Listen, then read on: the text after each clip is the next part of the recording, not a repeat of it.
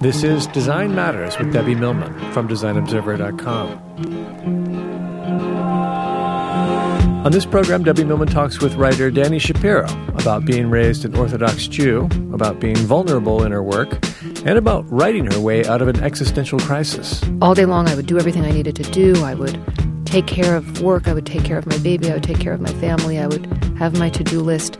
I would pass out at the end of that day, and then at 3 o'clock in the morning, it was like the hour of truth. Here's Debbie Millman. What does it take to lead a creative life? What does it take, year in and year out, to turn what's in your imagination into a reality? How do you stay disciplined when pretty much everything in our world conspires against it? These are some of the questions Dani Shapiro addresses in her new book, Still Writing: The Perils and Pleasures of a Creative Life. It's about writing and the writer's life, but the same lessons apply to all creative disciplines, including design. Dani Shapiro speaks from her own vast experience, both as a writer and teaching others to write. Her books include 5 novels and the best-selling memoirs, Devotion and Slow Motion. She's here to talk about her new work, her books, and what it took to see them into the world. Dani Shapiro, welcome to Design Matters. Thanks, Debbie. It's great to be here with you. So, Dani, is it true that when you were 9 months old, you were the beech nut baby food baby, and when you were 2 years old, you were the Kodak Christmas poster child? This is true. So, you grew up in New Jersey in an Orthodox Jewish home. How does one become a Kodak Christmas poster child? You know, I asked my mother that question so many times and never received a completely satisfying answer to it, because the way that my mother made it sound was like I was just playing in our New Jersey backyard and then suddenly I was on a billboard. You were discovered in the backyard? Yeah, somehow. And I think really what happened is that my mother had been in advertising before she married my father. She knew art directors and photographers, and a photographer had taken my picture as a 2.5-year-old, I think. And then the Kodak people were in his studio and saw the picture. And I think that that's how the Christmas poster came to be. But it was like this mythology of my childhood that I was this little Orthodox Jewish girl wishing the entire world a Merry Christmas. I love it. The picture's adorable as well. So you grew up in an Orthodox Jewish home. Sabbath was observed. Your dad wore a yarmulke. Your family kept meat and dairy separate. I grew up that way too. My grandparents were Orthodox Jews. How would you say that that shaped who you are and who you became? In so many ways. My education, first of all, was I went to a yeshiva until I was in 7th grade, and then I went to prep school. So I had this very strange divide, almost like a before and after in my childhood. That happened because my father was Orthodox and my mother was not. They had a very contentious marriage, and a lot of what they fought about was me and how to raise me. So it was very confusing to me growing up, and I think that that confusion was something that I carried into my early adulthood, and also the feeling of having been raised with such a set of rules and such a way of being in the world and a way of thinking that was just never really explained, or certainly that I never really understood. It was just, this is the way it is. We do this because our fathers and our fathers' fathers and our fathers' fathers did this before us. It didn't resonate for me, but it was also a comfort, because it was just this feeling of this is a way of belonging. And yet it didn't feel entirely to me like I did belong, or that it sort of worked for me. And also there was all this rebellion. When I was in high school, all my friends were doing like really illicit things. I was like sneaking bacon. And I really thought that God might strike me dead for eating bacon. I remember a part where you talked about how your biggest rebellion, probably before bacon, was driving on the Sabbath, which you're not supposed to do. Right, exactly. And so I think once I actually hit my college years and was out in the world, my rebellion took on kind of dangerous undertones, because I hadn't rebelled at all. There was no on-ramp. I was very cosseted and protected, and then I was out there in the world. Was there ever a time in your life where you actually felt you might end up as well, being an Orthodox Jew and following in the footsteps of your father's beliefs? Never. Never. Which is such a strange thing. That's an interesting question because I adored my father. I loved his faith, and I loved being around him in his faith. But there was never a moment for me where I thought, I'm going to grow up this way, and I'm going to marry an Orthodox man and have an Orthodox family and live that life. Never. So you were an only child, and you grew up in an environment that was very hostile in a lot of ways. Your parents had 3 previous marriages between them. There were a lot of secrets, a lot of tension, a lot of arguing. And you write that you saw your mother as indestructible, and a therapist once told you that your mother reminded her of Mary Tyler Moore's role in the film Ordinary People. What was that like for you? How did you cope? I had a very complicated relationship with my mother, but she did love me. It's funny, I actually have a half-sister who was from my father's first marriage who is a psychoanalyst. It's a family that produced a writer and a psychoanalyst. Not much more needs to be really said than that. But she's quite a bit older. She's 15 years older. And she was very eager to diagnose my mother always. So when I was a teenager, I started reading about borderline personality disorders with narcissistic features. That was my mother. It just was. And for years, the question that I would ask every therapist I ever went to was, why am I okay? It's kind of crazy that I'm okay. My mother-in-law, who I adore and who had a chance to know my mother and get a pretty big dose of my mother when my husband and I were first together, once turned to me and she just said, in this classic like folk wisdom way, she said, honey, you must have a hell of a constitution. And I thought, wow, well, that's really interesting. There is something constitutional about it because I think the relationship that I had with my mother could have really destroyed some people. And it didn't destroy me. And as a mother myself now, I have a 14-year-old son. When I think of some of the ways, she was envious of me. And she was highly competitive with me. And there were certain ways in which she did not want me to succeed. And yet at the same time, she did love me. She loved me kind of as an extension of herself, but it was the closest that she could come to love. And that may be part of it, too, is that I did grow up feeling loved, even though I felt that I had to be a certain way or act a certain way in order to be loved. But it's interesting to come back to the question of why am I okay, or how did I turn out okay? I think that there has to be something about one's foundation that includes some sort of persistence or stamina or grit or determination to make your life okay. Absolutely. When I was trying to come up with what the dedication for my memoir, Slow Motion, should be, it was in memory of a lot of people in my family who are no longer alive, but it was also, I wanted to acknowledge my mother, and I wanted to say something that was true and also useful and kind.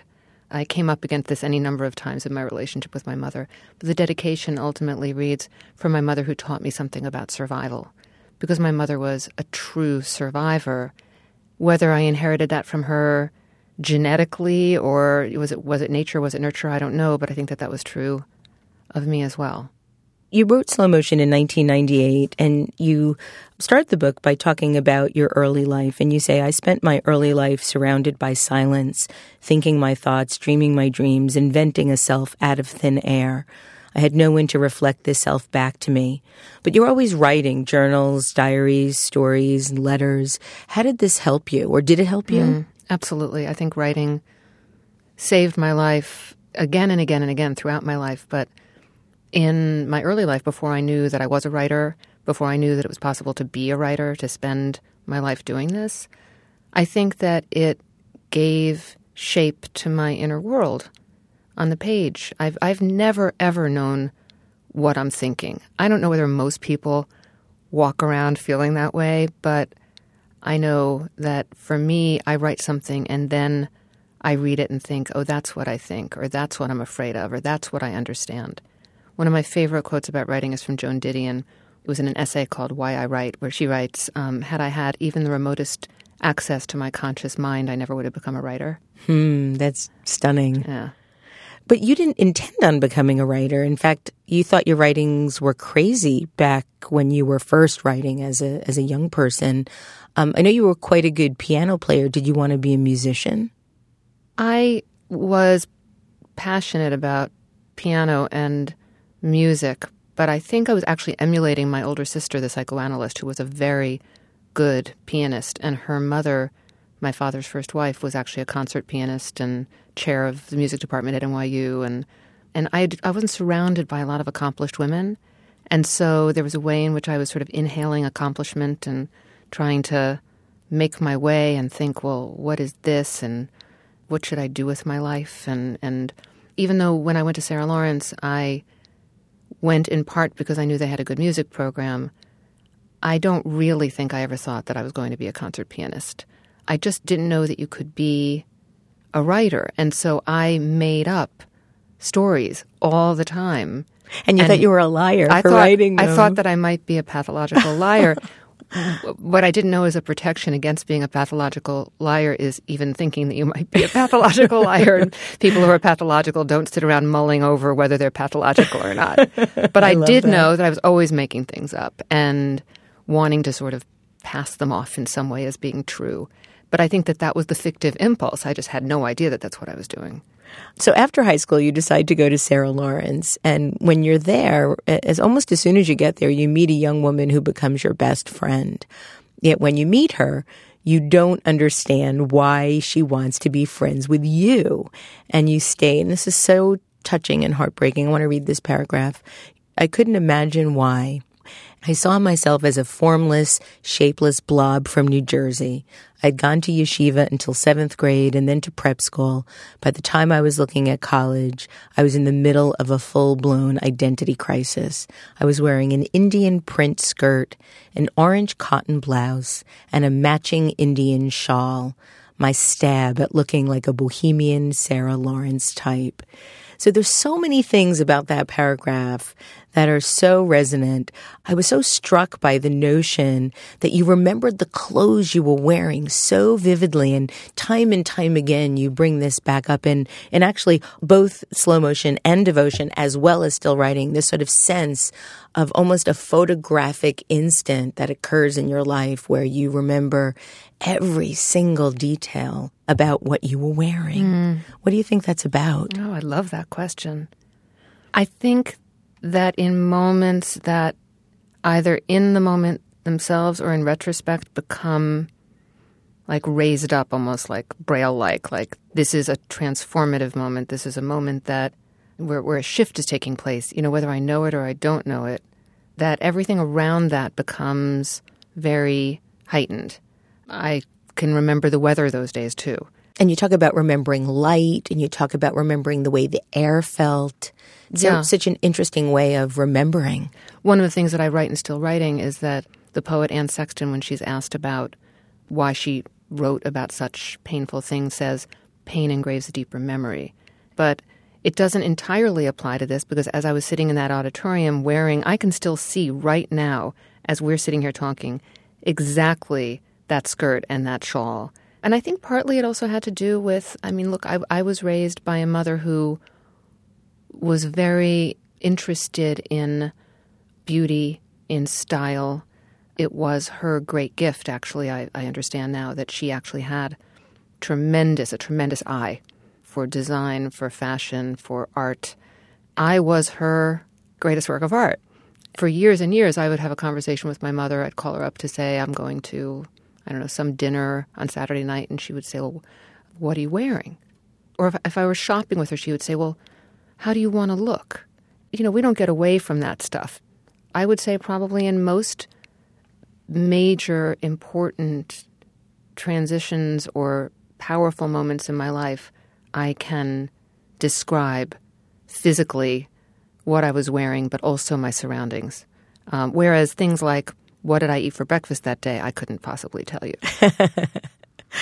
Now, despite how close you are with your new best friend, you find yourself almost accidentally in a relationship with her stepfather, who turns out to be a pathological liar and a criminal. What made him so intriguing to you?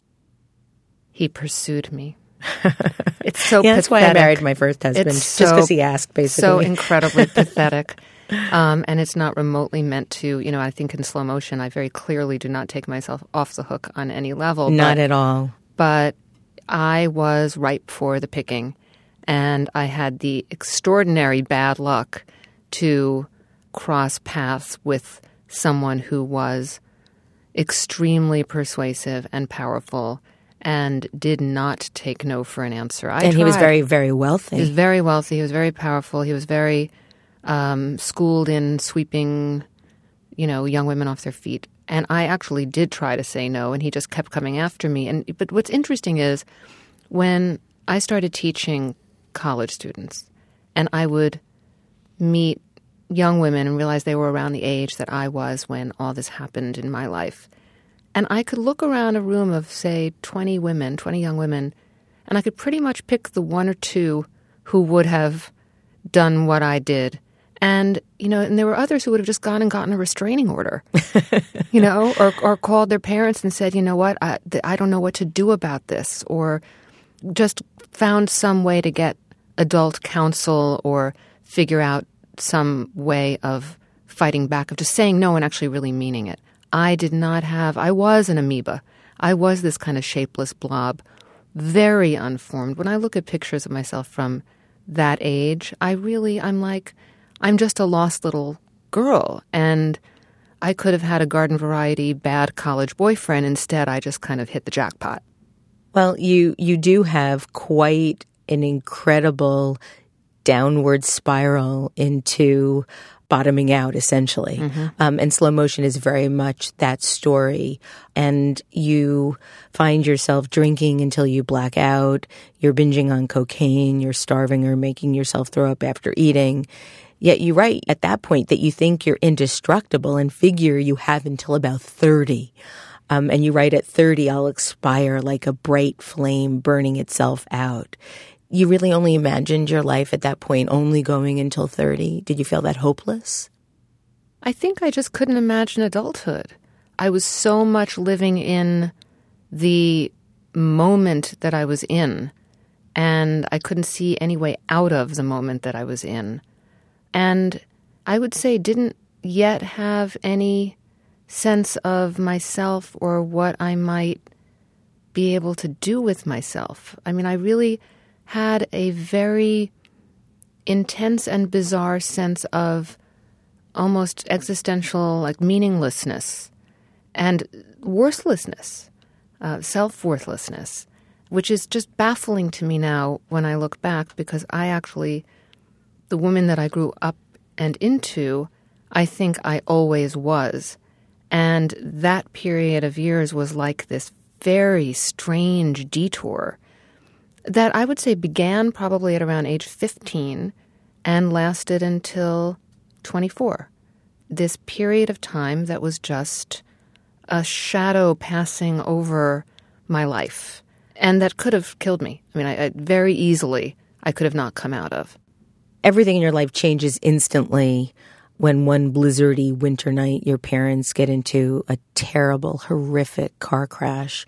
Your father's injuries result in his death 2 weeks later, and your mother suffers 80 broken bones. You refer to your life in two parts in slow motion, before the accident and after. Do you feel that you were really two different people before the accident and after, in looking back on it now? The accident was a shock to my system. It completely, in one moment, changed my relationship to the world around me, to the future, to my family, and most significantly to myself. I don't think we're ever different people, but what I do think is that I became instantly and profoundly aware that my father died disappointed and sad and afraid for me, and that I couldn't change that I was never going to be able to fix that I was never going to be able to take that back, but that what I could do, and the only thing that I could do, is to make his death mean something by living in a way from that moment forward. It's like I didn't have an internal compass that I could identify, so he became my internal compass. I got the sense in slow motion that you didn't realize that you were on a downward spiral until the accident, that prior to that you were sort of swept up into this sort of power and sort of fanciness that you hadn't experienced before, and then suddenly this accident happens and suddenly your life becomes incredibly into focus. There's this beautiful line in this Delmore Schwartz story that I love called In Dreams Begin Responsibilities. It's very late in the story, and this usher in a movie theater turns to the Delmore Schwartz character in the story and says, "Don't you realize that everything you do matters?"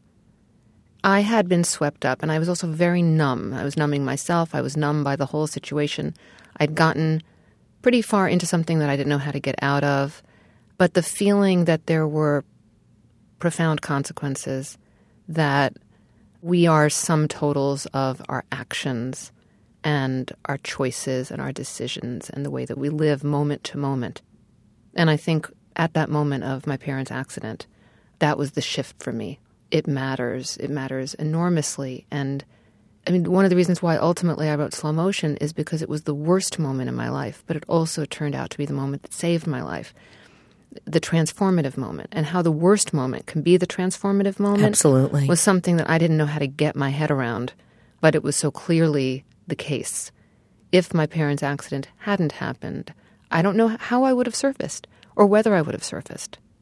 So despite the realization at the time of your life that you thought you would weep for the rest of your life, as you put it, you don't. And somehow you managed to recover. And in fact, I read on Huffington Post, in your grief and shock, you were in some ways reborn. Mm-hmm. How did you recover? I think in part by making it mean something. The years after my father's death, I took care of my mother, whether I felt like it or not. It was just you were very dutiful. That was my job. Yeah. And I went back to college because I had dropped out, and I finished Sarah Lawrence, and I stayed for graduate school, and I wrote my first novel. And it was like I was shot out of a cannon. The feeling that I had was I had so much to prove to myself, to the world. I mean, when I went to Sarah Lawrence, I actually went after my junior year of high school. When I dropped out of Sarah Lawrence, my terminal degree at that point was from the 6th grade at the Solomon and Schechter School of Union, New Jersey. I went from being like someone without even a high school degree to a few years later having an MFA and having my first novel come out and being like written about as precocious at the age of 26 or 27. I actually wrote about my parents' car accident in that novel. I wasn't remotely ready to write about it, but it felt like a draft for Slow Motion. It was eventually, it was like that. It just was a highly autobiographical first novel, the most interesting parts of which were the invented parts, but I didn't know that.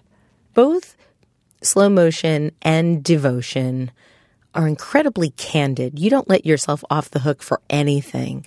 And in an interview with Oprah, you stated that covering up our vulnerabilities is a massive waste of energy. Do you ever feel embarrassed or ashamed of your vulnerabilities? How do you get to this place of acceptance? It's really been in very recent years that I'm much more fully coming into that place of acceptance. I mean, when I wrote Slow Motion, the whole time I was writing that book, I told myself that I could change my mind, even though I had a book contract and it was how I made my living. And, I was really kind of fooling myself by telling myself I could change my mind. Then when it came out into the world, I was quaking in my boots because I felt very exposed. And even though the memoir was in large part about my family and my parents and my family history and all of that, it was also, and the parts that were salacious were the parts that tended to get the most attention. When you bring out a memoir, the feeling is of the life being reviewed, not the book being reviewed. Ultimately, my memoirs are crafted. There's much that I didn't write about in Slow Motion.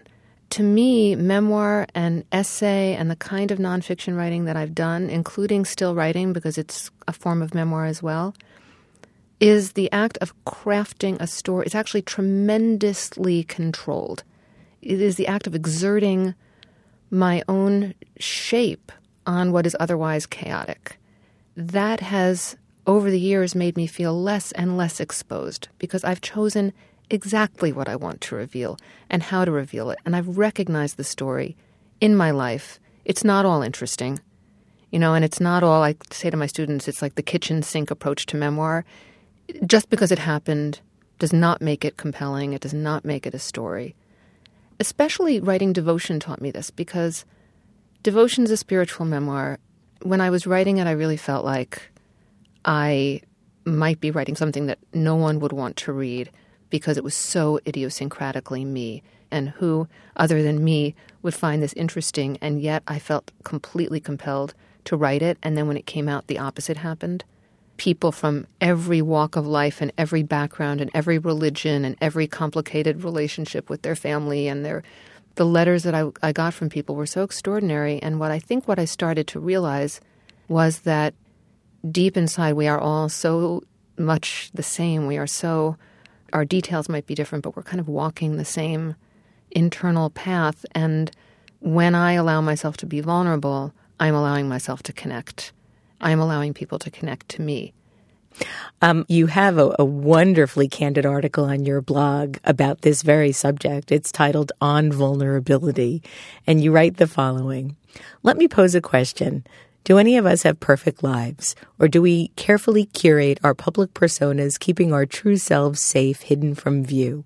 Of course, we show only what we want the world to see. In my case, if you were to go to my Facebook page, you would see an author who apparently never has a bad hair day, who happily travels from city to city, occasionally posting announcements about readings or appearances, or good news about her book, her family, her life. She'll post a trailer of her husband's new film, but won't write about the years of struggle, the sleepless nights, the financial upheaval of making that film. She'll post a photo of herself on Oprah or giving a big reading, but she won't post a photo from the day before where only 10 people showed up in a bookstore. She'll put up a selfie up on Instagram. Is there anything less revealing of self than a selfie? But only from a good angle in a place she wants to be seen. Why is this the way it is now? I mean, we have this deep desire to read memoirs and to learn about others and to really connect with those vulnerabilities, yet we're so sort of good hair day on Facebook. Woohoo! I think it's an outgrowth of, we just continue as a culture to turn up the volume on what it means to live out loud. I mean, I even have friends who I have misunderstandings with because they mistake me for my Facebook page. I have one friend in particular who didn't call me after I was on Oprah, and my feelings were really hurt. This is a really good friend. And she said, well, I saw all of those comments on your Facebook page, and I thought, she doesn't need to hear from me. Oh. I was like, well, actually, I did need to hear from you, and I don't know any of those people. Right.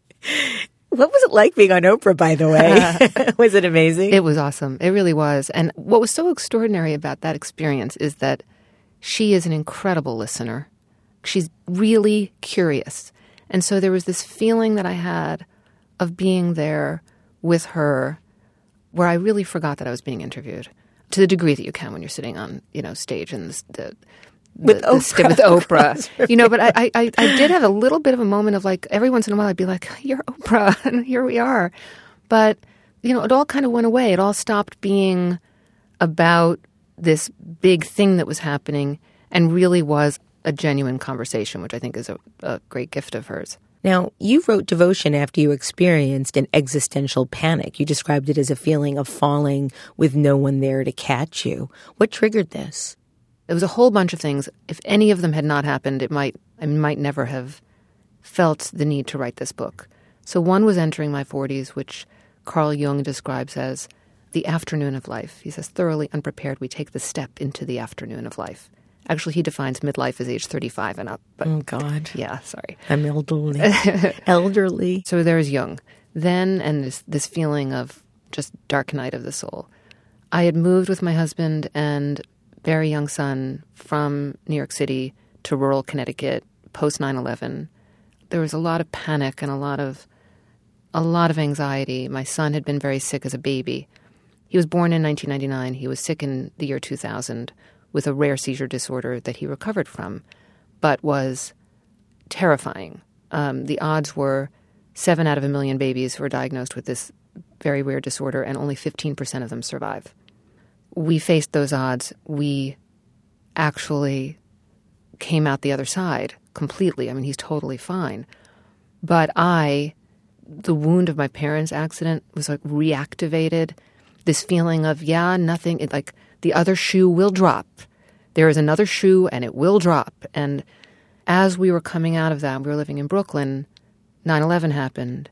And I think everyone has their 9/11 story. But for me personally, it was that moment in my brokenheartedness. I just thought, I don't want to be here anymore. And it wasn't fear in the simple sense. It really was more a tremendous need for peace. So we moved to the country. We made a circle around New York City, a 2-hour circle, and I didn't want to go to New Jersey. I was from there. I didn't want to go to Long Island, terrible commute. We didn't need to live in the suburbs, so we ended up in this beautiful, bucolic, peaceful part of the world. And yet I was waking up with this pounding heart. And it was as if all day long I would do everything I needed to do. I would take care of work. I would take care of my baby. I would take care of my family. I would have my to-do list. I would pass out at the end of that day. And then at 3 o'clock in the morning, it was like the hour of truth. I felt like I was falling, and there was just nothing to catch me. I felt really like waking up into this panic. And I went to see a doctor friend and I said, maybe I need to be on drugs. What do I? And he said, no, you're having an existential crisis. This is what it is. And then I recognized it as a spiritual crisis. It sort of all came. And then what happened is what always happens when I have to figure something out in my life is I write about it. The writing of devotion was the act of devotion. The writing of devotion was going on a spiritual journey that I don't think I would have had the nerve, the courage, or the wherewithal, or the sense of permission to go on without writing a book about it. Did you know what you believed at the time? Absolutely not. Did you feel like you needed to believe something? I felt like I needed to be able to say that I had thought deeply about it. I needed to feel like I had thought deeply about it. I mean, I discarded the rules and rituals that I had been raised with, but hadn't replaced them with anything. And there I was raising a kid in the countryside of Connecticut where there were no Jews. I remember he was at a school where I think he was actually the only Jewish kid in the entire school.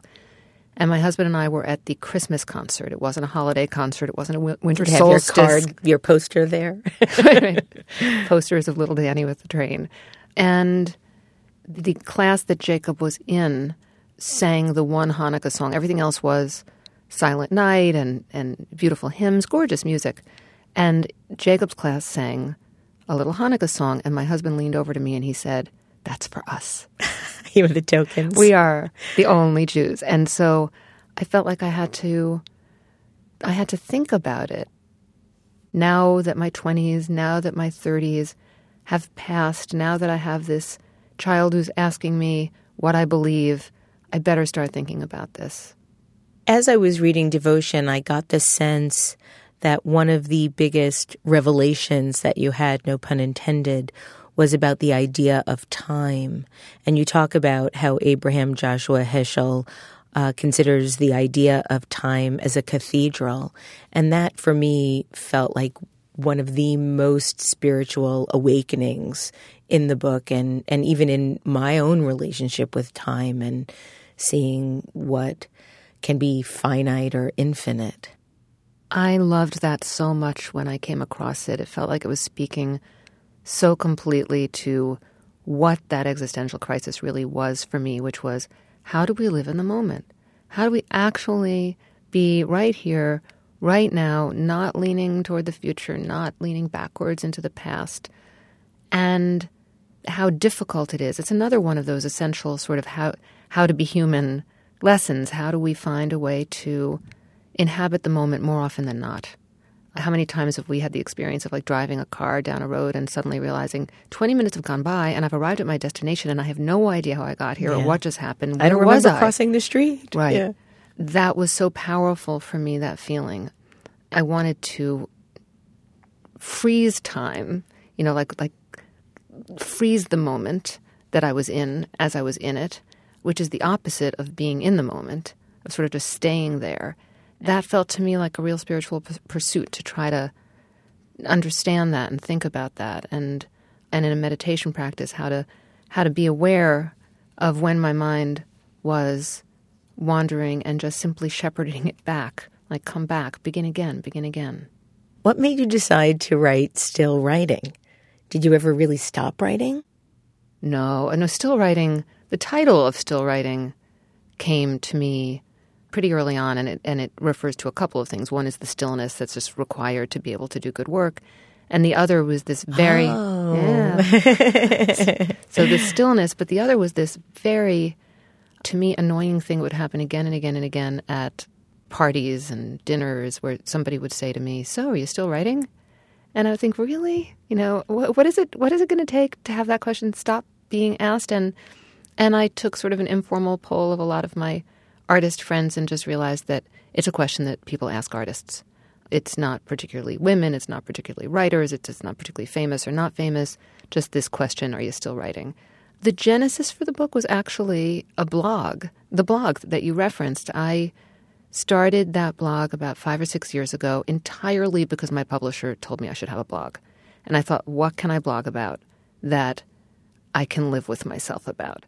So when I happened upon this idea of writing about what it takes, writing about the creative process, I started doing it. I was never a prolific blogger. Once a week is probably my maximum at the height of my blogging. But I would get these emails daily from other writers saying thank you. And all of them said, this is what I needed to read today. Every time I blog, even now, sure enough, the mail starts coming in and it's, this is what I needed to read today. And it can be from writers who are just starting out, and it was from writers that I admired and I had no idea would need to. So I started writing it to sort of help myself, and then it turned out that it was helping a lot of other people. And so the book evolved from there. I thought my next book after Devotion was going to be a novel, and instead people were actually asking me to write this book. And how often does that happen? You start a book and the world is not asking for it. It doesn't exist as anything other than a glimmer in your head. And here were actually people saying, so when's the book coming out? You begin Still Writing by describing how a few years ago, a local high school student asked you if a student who was interested in becoming a writer could observe you. And you decided to outline what the student might see if they did come and observe you. And you write, the poor student would watch you sit, then stand, then sit again, decide that you needed more coffee, come back up, sit again, get up, comb your hair, sit again, stare at the screen, check email, stand up, pet the dog, sit down, and so forth. So really, is that the way it happens? Well, yeah. I mean, there's hardly anything. Completely. I mean, I try to keep my butt in the chair as much as I possibly can. Somebody once said, it's not the writing, it's the sitting down to write. But, it's always, when Hollywood tries to dramatize, what it is to be a writer, there's that moment in that movie, it's called Something's Gotta Give with Diane Keaton playing a writer. I love that movie so much. But when she's filmed writing in it, she's sitting in front of her computer going like, ah, ha, ha, ha, ha, ha, or boo. Yeah, she's crying, a lot of crying. Yeah, and it's like, I don't know what my face looks like when I'm actually writing, but I'm pretty sure that I'm not laughing or crying. I probably am like clenching my jaw and like, I think I have my mean face on when I'm mean writing. Face, yeah. I'm not sure I want to see my face. Exactly. I loved it when you were interviewed by Jonathan Field from Good Life Project. You joked about how when you are supposed to be writing and you're on Twitter, you use the hashtag #MWriting. Well, I love that hashtag #MWriting on Twitter because it's like, no, you're not. You're absolutely not writing, and I'm not either. We're on Twitter. Now, you describe in the book something that you call traces that live within us often lead us to our stories, and state that Joan Didion called this a shimmer around the edges. Can you elaborate a little bit about that? I think it's the feeling of something becoming heightened in just a moment where, for me, I know that it's going into a place where it's like storing itself somewhere inside of me. I really think it is unmistakable when it happens, and it's just... And then sometimes it requires a lot of patience to make sense of it. It's not like that shimmer happens and then eureka, you have a story. It's like that shimmer happens and then sometimes it can be years before it connects to something else that then makes the story clear or makes clear why it shimmered. You suggest that we not discount these moments. And you write, it can happen in a split second or as a slow dawning. It happens when our stories collide with the present. When it arrives, it's unmistakable, indelible. It comes with the certainty of its own rightness. And Dani, I want to ask you, how do you know when to trust it? I think there's a diving in that has to happen before you can know, which is one of the reasons why writing is so torturous. I had this realization recently. Around the holidays, I was thinking about lists. You know, we all love lists. And I was thinking, what would a list be if I were thinking of a list of what it takes to embark on a big creative piece of work? And I had no idea what the list would be except for the last two. What would they be? The penultimate one is despair. Complete and total, on the floor, in a friggin' puddle of hopelessness and despair. Because then the final one is just hurling oneself headlong into the abyss. Because what else is there to do after that despair? You know, it's like, it's why when people say to me, "Oh, you're a writer, how fun." Like, really? Woohoo. Yeah, haha. And because that hurling requires truly not knowing, all you can have is this feeling of, I think I've got something to go on here. Maybe I have something to go on here. But I've got to dive in. Only by diving will there be water underneath me, hopefully. And there's no way of knowing until you do it.